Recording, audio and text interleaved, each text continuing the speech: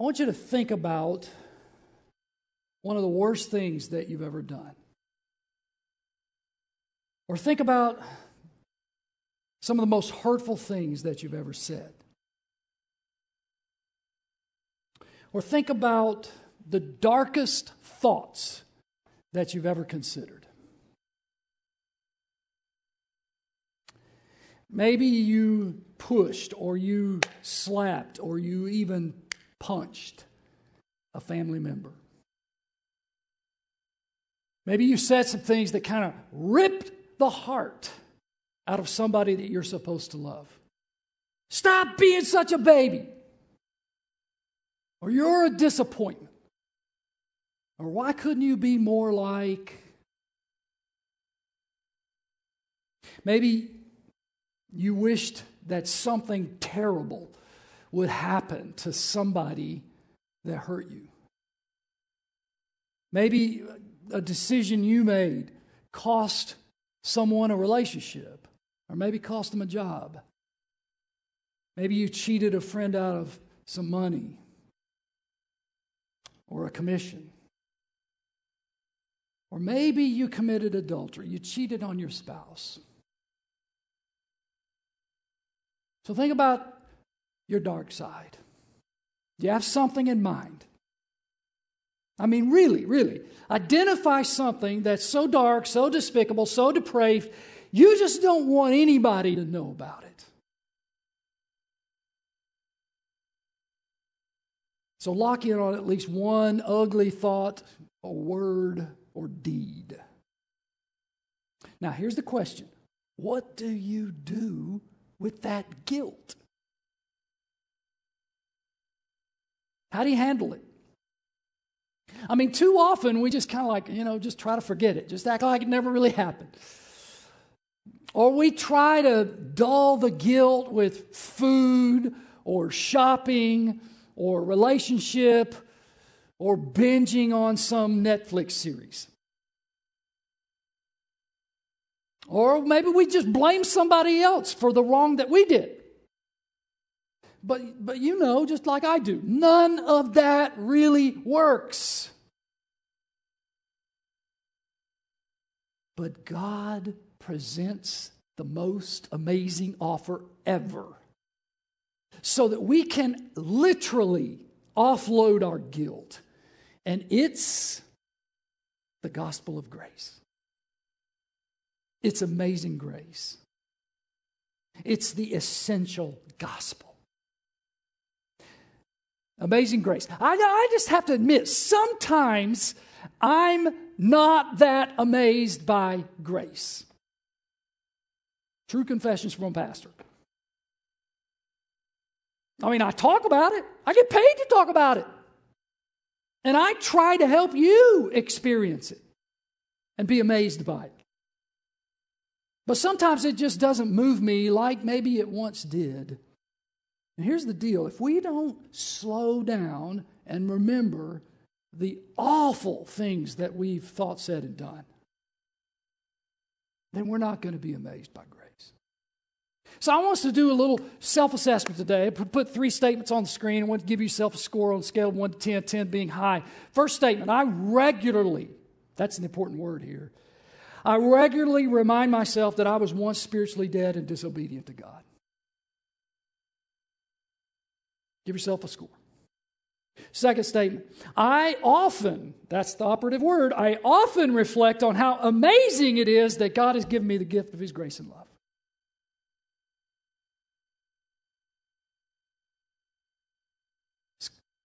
On a scale of 1 to 10, the third one, the fact that I have been saved by grace through faith doesn't make me want to work less for God, but more and more.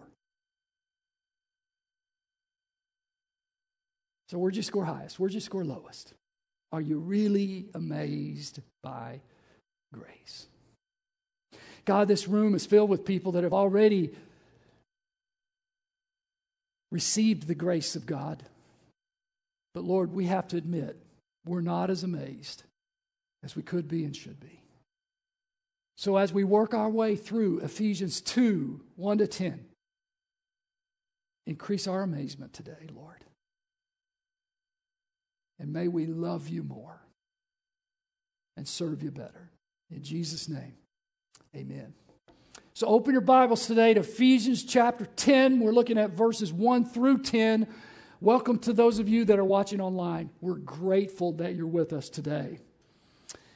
So, we're going to learn three things that our lives are like apart from Christ. And here's the first one. Apart from Christ, we are dead. We're dead. Now, dead here, of course, means spiritually dead. We are alive physically, but you could be dead spiritually. Dead men walking, dead women walking, dead teenagers and boys and girls walking. Look at verse 1. And you were dead in your trespasses and sins.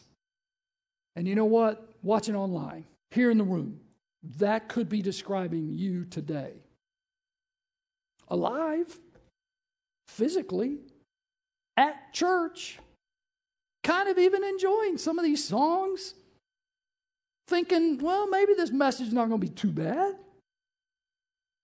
but dead. It means unable to spiritually respond to God and to truth. And it means that you can do nothing to please God. Think about it. A corpse at a funeral home doesn't hear the conversations that are happening. A body laid out in a funeral home doesn't have an appetite. So everybody who's apart from Christ is dead. This is what it means. You can't really hear God. Reading the Bible doesn't really make much. It's why some of us are just not interested in the Bible. And when you read it, it's like reading somebody else's mail. And you just don't have an appetite for the things of God. Why? You're spiritually dead. Now, everybody apart from Christ is dead. The only difference between one spiritually dead person and another spiritually dead person is the state of decay. I mean, think about it. A drug-using drug pusher might be extremely decayed outwardly, maybe more so than some family member that you have who doesn't really know Christ. Not everybody is at the same level of decay. 20 dead bodies, all be dead, but varying states of decay, and that's the way it is with us.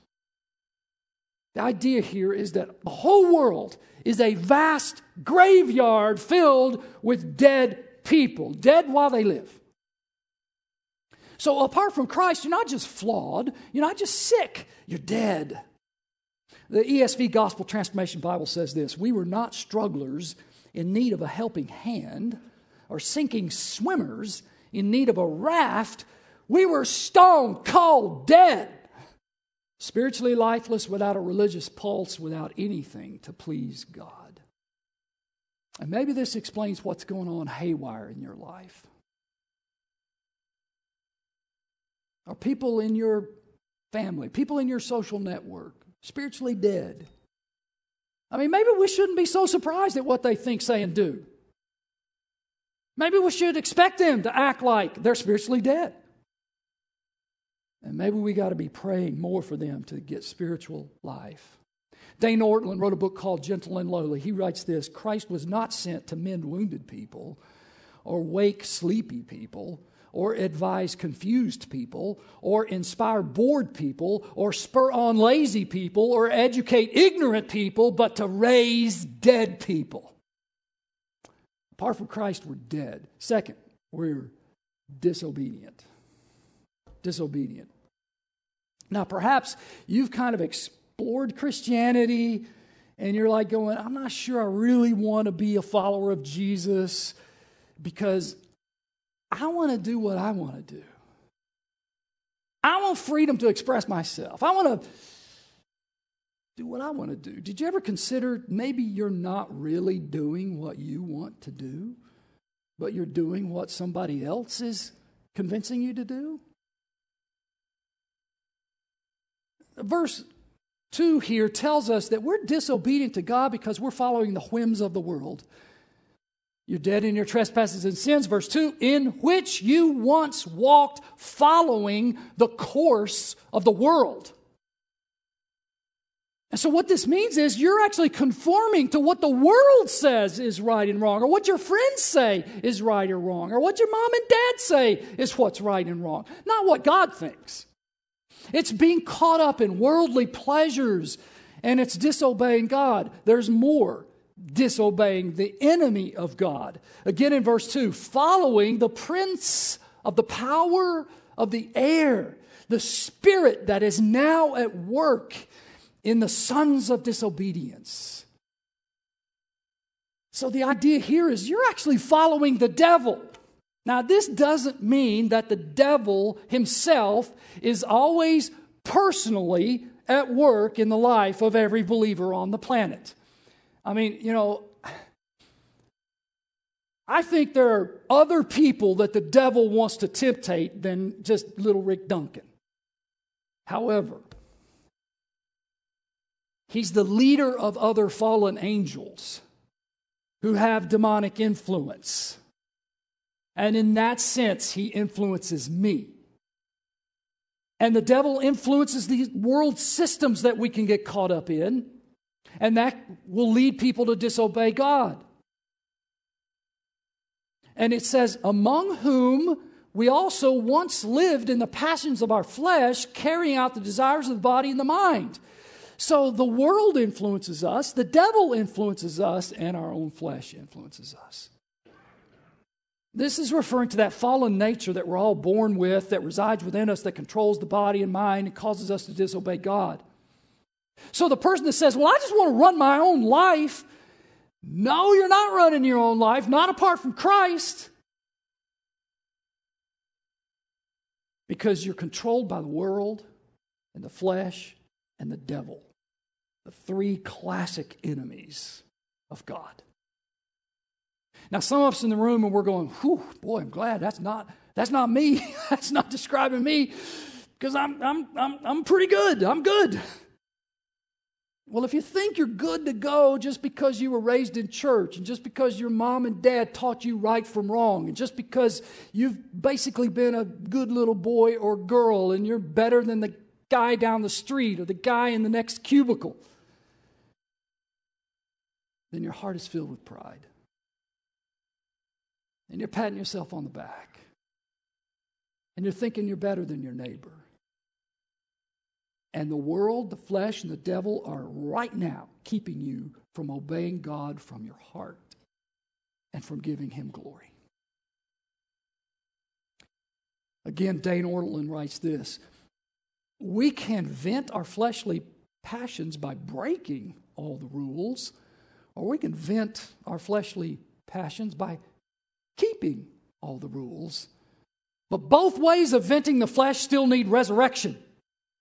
We can be immoral dead people or we can be moral dead people. Either way, we're dead and disobedient.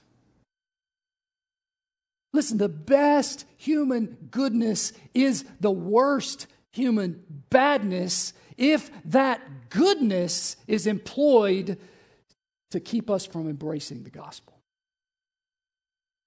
Apart from Christ, we're dead, we're disobedient, and we're doomed. Doomed. Last part of verse 3 says, and you were by nature children of wrath, like the rest of mankind. Nobody in this room is better than the other people on this planet. I'm not better. Neither are you. I mean, hey, you hate the people on the far right. You hate the people on the far left. Guess what? You're just as bad as the people you hate. I didn't say this. Look at the verse. We are all like the rest of mankind. That makes us by nature children of wrath. Hell is coming. Damnation is on the way. And I know this is not fun to hear. It's not fun to talk about. But if your house is on fire and nobody tells you about it, then you don't have very good neighbors. So God's word is warning us here. We were by nature children of wrath like the rest of mankind. The idea is that God's wrath is coming against sin. The Bible says God hates sin. Why? Because it hurts people. Those shameful things that you don't want anybody to know about, even if done in secret, you don't know the after effects. They really cause harm to you, and they cause harm to others. The things you've thought, said, and done have hurt other people. Sin violates love and justice, and that's why God's angry with sin. God judges sin because God loves people. Now, some people don't like to think of God as a God of wrath, like my God is a God of love. Well, He is a God of love, but because He's a God of love, He exercises His wrath. If God is a good God, then His wrath must come against anyone or anything that violates love and justice.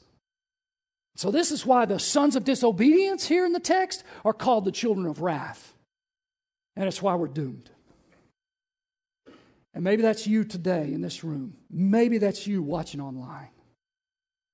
Apart from Christ. Dead, disobedient, and doomed. We're helpless and hopeless. But the next two words in our passage today changes everything. You see the next two words? It starts verse 4. But God.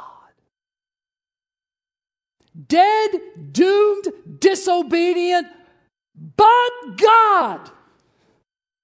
Now, if this was an African American church, I'd have a couple of amens. But God, people. But God. Chad sent me the notes from the ESV Gospel Transformation Bible. Listen to this. We were prodigals, scoundrels, vile, impure, unholy, treacherous, lecherous, self-absorbed, self-exalting, out-and-out rebels. Can you refer to yourself that way? That's the truth about all you good church-going people. And it's the truth about the guy that's preaching to you too. But God.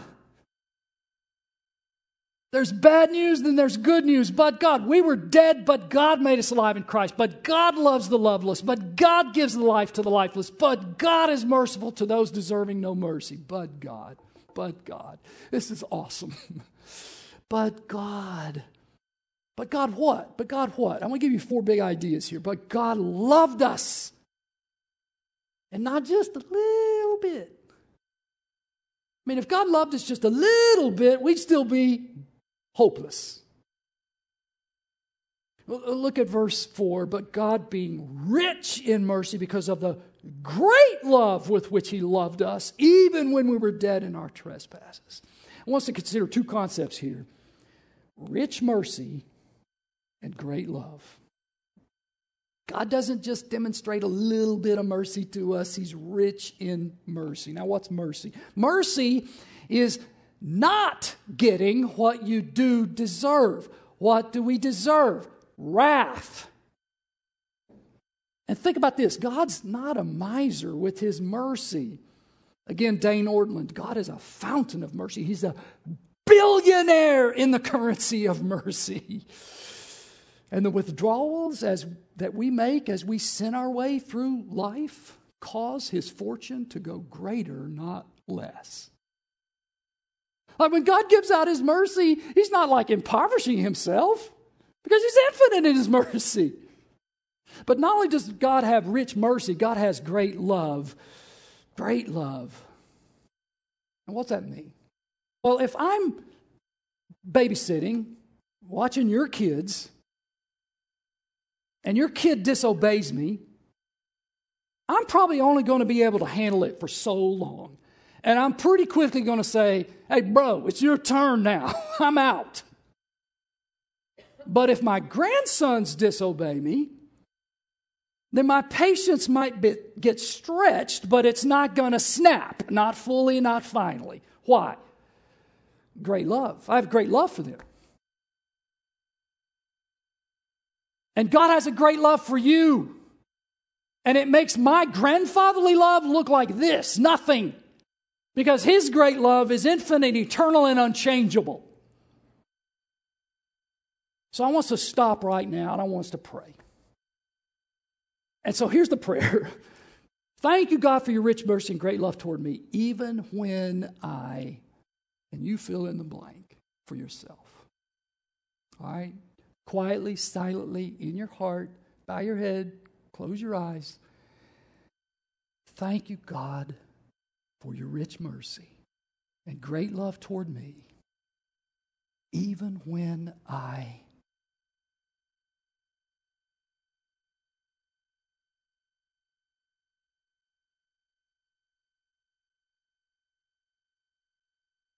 Thank you, God, for your rich mercy and great love, even when we do those big, unthinkable, shameful things.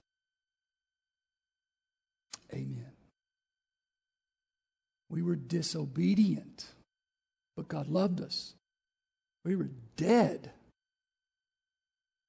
but God raised us. See, we don't need resuscitation. We need resurrection. I remember verse 1, apart from Christ, we're dead in our trespasses and sins.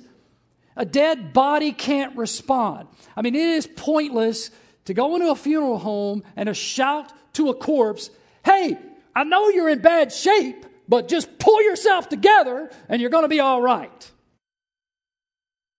And making an appeal to a spiritually dead person won't work.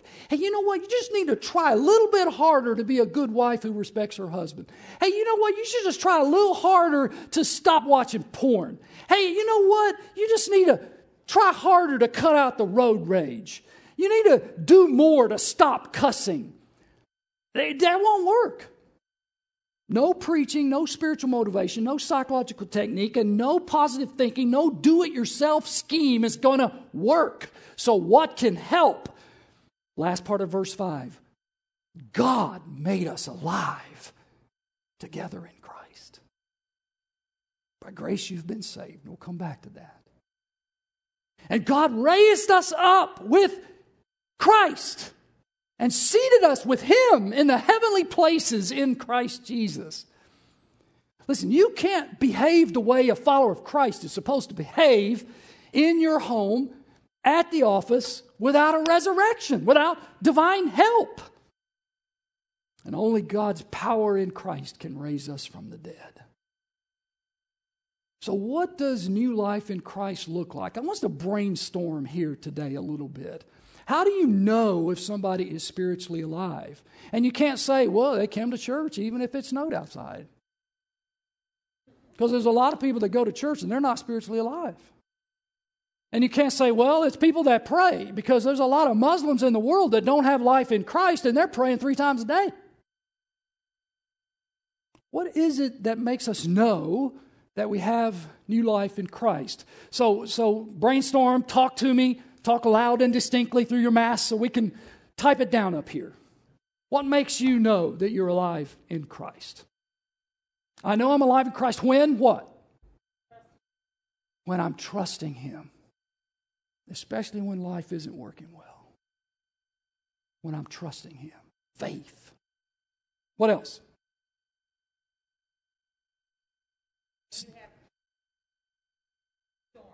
Peace in the storm. Peace when there's pain. Prayers, answered prayers in the name of Christ. What else? When I get excited about His Word. See, there's a lot of people that this book, it's boring. It's old news, ancient history. I'm not drawn to it. But something happens when you get new life in Christ. I want to know what God says. A love for the Word of God. What else? How about this? A love for God's people. And that means all God's people.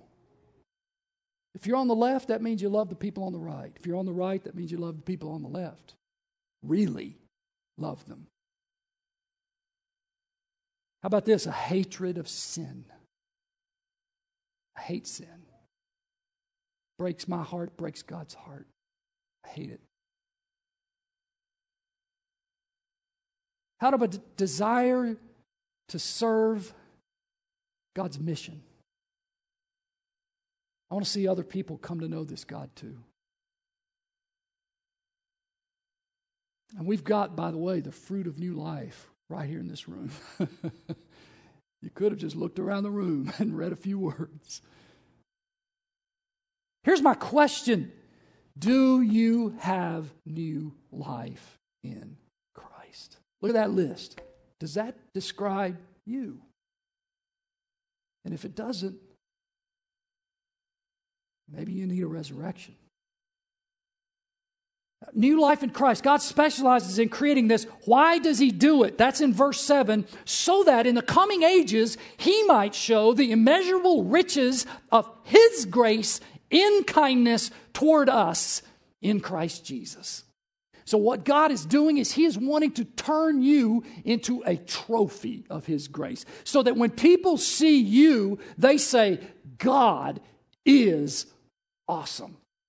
And His grace is amazing. Because that dude should never have been saved. But God saved him. God gave him new life in Christ. This is what some of us need right now, isn't it? Jesus Christ can raise the individuals in your family, your neighborhood, your workplace, and in this nation. Here's what we need in America. We need God to raise spiritually dead people in City Hall and in the State House and on Capitol Hill. And guess what? You know what? My Facebook posts, no matter how passionate I am, are not going to raise a spiritually dead person. And neither will yours. How much time are we spending reading news feeds compared to hitting our knees and asking God to do what He did in the 1750s and the 1850s to bring a revival to our land, to raise up spiritually dead people to Christ? We were disobedient, but God loved us. We were dead, but God raised us. And we were doomed, but God saved us. He saved us. So the question is, are you saved? Are the members of your family saved? Are your neighbors saved? I once asked somebody in Brecksville, are you saved? Probably not the best question to ask somebody, cold turkey. And she answered, saved from what? And here's the answer. Saved from being dead, disobedient, and doomed. Look at verse 8. For by grace you have been saved through faith. And this is not your own doing. You didn't do anything to get grace. You didn't do anything to be saved. You didn't do anything to have faith. It's a gift of God. What's a gift of God? Grace and salvation and faith. It's not a result of works. It's not because you came to church on January the 31st or you're watching online. It's a gift of God, not a result of works, so that no one can boast. 3 key words here: grace, saved, and faith. What is grace? Well, we define mercy as not getting what you do deserve. Grace is the other side of the coin. That's getting what you don't deserve. Mercy keeps you out of hell. Grace gets you into heaven. Grace is God's favor shown to utterly undeserving people. We don't deserve forgiveness or heaven. We deserve wrath. But God sent the perfect one, Jesus. He came into this world and He suffered the wrath of God on the cross. The wrath that should have come against me. He was doomed instead of me. He took wrath in my place that I should have taken. All those sins you thought about at the very beginning of this message, the ones that shouldn't even be spoken of, grace means you get what you don't deserve. Forgiveness, freedom from guilt, and heaven thrown in. That's grace. And what does grace do? Well, it saves us. We who were doomed to suffer the wrath of God in hell forever have been saved. God is under no obligation to save any of us. And some of you might say, well, you know what? I don't feel so safe. I don't feel saved. My life is filled with pain and hardship, and that may be true, but consider this. If you were shipwrecked and you're in icy water, you would be doomed. But somebody comes by with a lifeboat, and from the moment you're taken out of that icy water and put into the lifeboat, you are saved. You might still be cold. You might still be afraid. It might take a long time before your feet ever touch dry land. But from the moment that you're in the boat, you're saved. And so, yes, we're in this world, and it's cold, and it's icy, and it's difficult, and it's dangerous, and you haven't made it to heaven yet, but you're on the way because you're in the life-saving boat with Jesus Christ. You're not doomed anymore. And how do you get there? Well, you get there by faith. Not by works, but by faith. We're not saved by being good little religious boys and girls, by playing church. We're not saved because our good deeds outweigh our bad deeds. No, the work of salvation has already been completed by Jesus Christ on the cross. When Jesus was hanging on the cross, one of the things he said was, it is what? It's what? Yeah, it's finished. So nothing in my hand I bring, simply to the cross I cling. And this morning we want you to hear a story about how Jesus loved and raised and saved a man named Jacob. So let's take a look. So this all started with my neighbor. He called me one day and asked if I wanted to help him build a bridge. And I agreed, not knowing what we were getting into at all. So I was a heroin addict at the age of 15. I was a very lost person. At the age of 18, did 2 years in prison because of my choices. Was never a believer, was atheist. Every day we rode in the car, he explained the good news of Jesus and what Jesus did for us and what Jesus went through on the cross, all the pain and suffering so we can be saved. And I saw how happy he was as a person, just internal happiness. And I was almost jealous about how somebody could be so happy. And what I came to learn is if I could be forgiven from all the bad things I've did, being a heroin addict, being a convicted felon, just being an all-around bad person, Jesus made it possible that anybody can be forgiven. And I thought I was just some sort of forgotten person, I honestly thought I would never be good enough. And that's where I was wrong, because anybody can be forgiven. I shouldn't be alive today, but I am. I feel like I shouldn't be loved anymore, but I am. I'm blessed today, extremely blessed. And my friend showed me that happiness and showed me how to be happy. I want to get baptized because I want to take a step towards obedience for the Lord. I want to proclaim my faith, and I want to show everyone, hey, I'm starting a new life. I'm excited to start this new life. I'm excited for this eternal happiness. I'm excited to be a child of the Lord.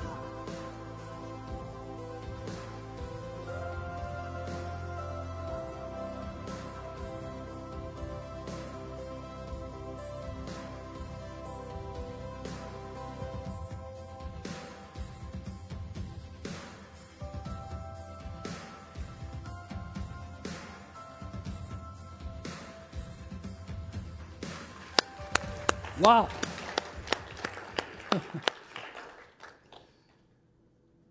Don't tell me grace is not amazing. It is amazing. And I want to thank you, CBC, for helping to make that happen. Thank you for every single dollar you give. I mean, we give so things like that can happen more and more right here at Broadview Heights, new campus in Brunswick. God loves us. God raises us. God saves us. And one more, God works us. And what I mean by that is he puts us to work. Look at verse 10, for we are his workmanship. That word is poema. It means we're his poems or his works of art or his masterpieces. Do you think of yourself that way? For we are his workmanship, created in Christ Jesus for good works, which God prepared beforehand. When God was in eternity past, before you were even a glint in your daddy's eye, he had stuff for you to do for him, to bring him glory that nobody else on this planet can do. That's how much of a masterpiece you are.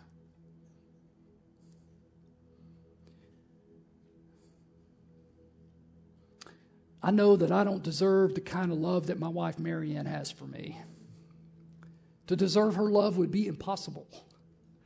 Her love for me is a priceless gift. But in my best moments, I know that I should spend my life trying to be worthy of her love. And that's the way it is with God. You can't earn his love. But I hope that you're going to spend the rest of your life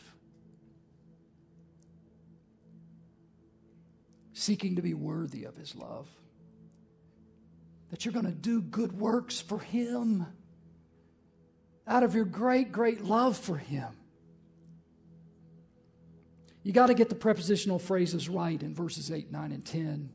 It's by grace, through faith, for works. That's the gospel. But there are churches all around Northeast Ohio that get this flipped. For them, it's by works. Go to church.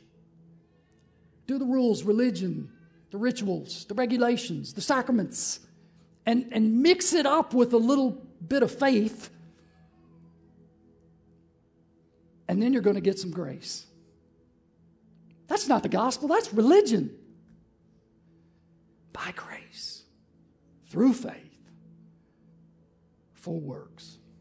You know, music can help sink and cement the truths into our hearts. And one of our young men, Will Hopkins, wrote a song about this passage called Rich in Mercy.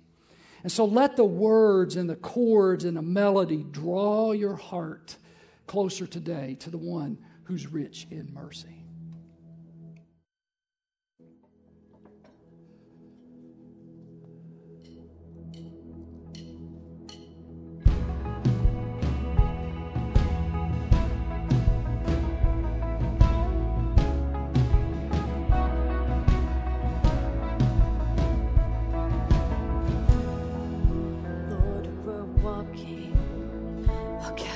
By our sin and the passions of this world, we live by our desire, stuck in the mire like the rest of all mankind. The ways of the world, dead in our sin.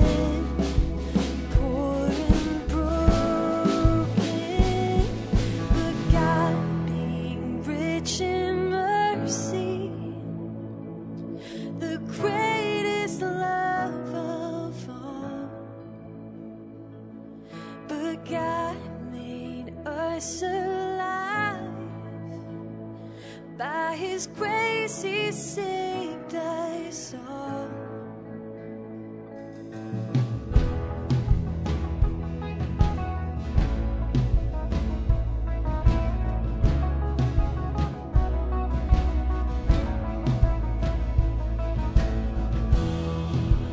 Lord, we were boasting in the works done our strength, living to earn our way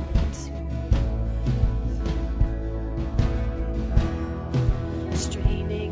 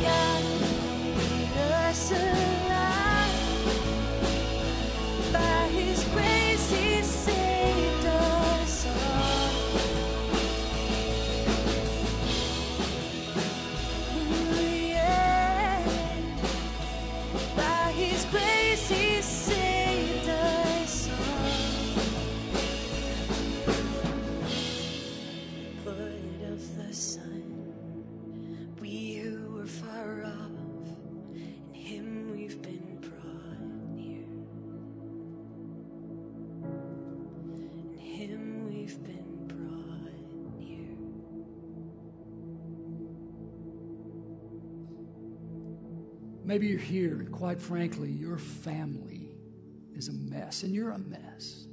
You've been trying to fix it. Tried everything. Promises, recommitments, counseling, church going, nothing's working. Could it be you're dead, disobedient, and doomed? Nothing's going to change unless you have a but God experience. So I'm going to lead you in a prayer. You don't have to come forward, bow your head, close your eyes. You can pray it right there, right where you stand, right where you sit. Just repeat this in your heart to the Lord. Lord, you overflow with rich mercy. Please be merciful to me and make me into your masterpiece. I've been spiritually dead in my trespasses and sins. Please raise me up and give me new life in Christ. I've disobeyed you. Please show your great love for me in spite of my rebellion. And left to myself, I would be doomed, a child of wrath. Nevertheless, show your grace by saving me. Give me the gift of faith in Jesus. And may I do the good works you've created me to do, so you may gain great glory from my life. Hey, maybe your heart's beating just a little faster. You're going, you know what, that's for me. I want that. Or maybe you prayed with me. If that's you, then text the word Jesus to 440-276-5575. And we don't want the truths of this message to get lost. So we've developed a prayer that you could pray based on Ephesians 2, 1-10. And if you'd like that prayer to come to your inbox, then text the word seek to this same number. And we'll make sure you get this prayer. You could pray it morning, noon, and night for the next week to lock these truths deep within. Remember we started this message by talking about some shameful thing that you did, that you said, that you thought, that you wish you could forget. Nothing that you've said, thought, or done is going to change the fact that God is rich in mercy towards you. I was wrestling with, how do I end this message, And I'm kind of known for being like the next step guy. I'm going to give you a next step that you can do. In light of these glorious truths, what should the next step be? Well, maybe there's really no practical next step this week. I mean, think about it. Here we are in Northeast Ohio, January 31. You get up, snow. If a friend said to you, hey, I got a ticket for you and your family to fly to South Florida, and I got a condo with your name on it right there in Naples, you'd be crazy to stay here, right? And when you fly down there to the Gulf Coast, nobody would have to tell you what to do. I mean, you would know what to do. I'm putting on my bathing suit, I'm hitting the beach, and I'm going to bask in the sun. And that's what I'm hoping that you'll do this week in light of the essential gospel. Just bask in the warmth and in the health of the sun that comes from the Son of God and His gospel. It's not optional for us. It's essential. And it's a gospel. And it's a grace that ought to amaze us. See, God is rich in mercy, so come clean. You can shed the clothes of shame. God is great in love, so come close. You don't have to hide from God. And God is boundless in His grace. So come home. Lord, I thank you for your amazing grace. Help me, Father, as a proclaimer of it, to be more amazed by it. And I pray that that would be true for every single person in this room. Amazing grace. How sweet the sound. In Jesus' name, amen. Amazing grace, how sweet the sound that saved a wretch like me. I once was lost, but now I'm found. Was blind, but now I see. 'Twas grace that taught my heart to fear, and grace my fears relieved. How precious did that grace appear the hour I first believed. The Lord has promised good to me. His word, my hope secures. He will my shield and portion be, as long as life endures.